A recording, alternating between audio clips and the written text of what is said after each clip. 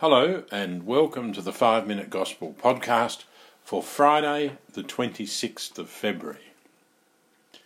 If your virtue goes no deeper than that of the scribes and Pharisees, you will never get into the kingdom of heaven.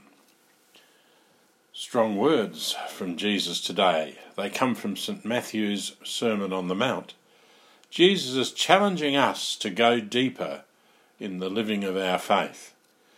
This is, of course, the challenge of the season of Lent.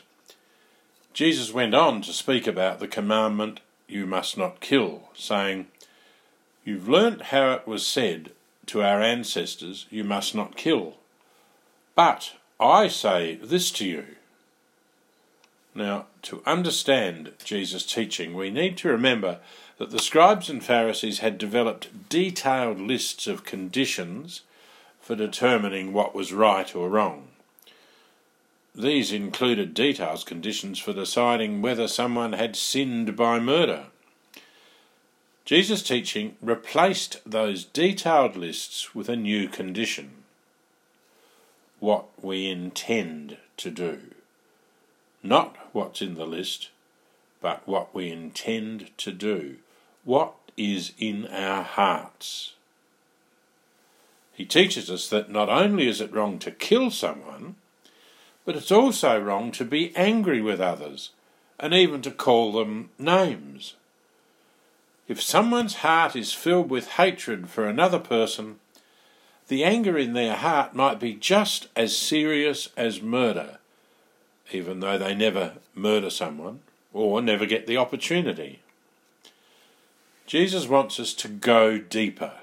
He wants us to go deeper than looking at a checklist, ticking off all the things we've done or not done. Instead, Jesus wants us to see our intentions. What is in my heart? What do I intend? What do I really want? Most of us probably haven't thought about killing anybody today or even this week. But Jesus' call to go deeper is far more challenging than that. For most of us, it's not hard to avoid actual murder, killing someone. It can be much harder, however, to have a good attitude to everyone, to try and love everyone, to forgive everyone, to do good things for them, and to be of service to them. It's much harder, especially if someone has hurt me.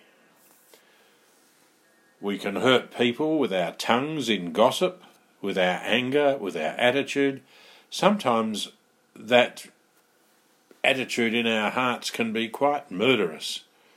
Sometimes our tongues can kill people's reputations. The philosopher Nietzsche once quoted an old saying, "If looks could kill, we would long ago have been done for." In the second part of today's Gospel, Jesus tells his disciples that they cannot go and offer sacrifice at the altar whilst they have issues in their hearts with another person. He says, "Go and be reconciled with your sister or brother first, then come back and present your offering." The challenge to go deeper comes in here too for us. We might ask, can I go to Mass, to the Eucharist, if in my heart I am refusing to forgive, harbouring anger or a grudge against someone?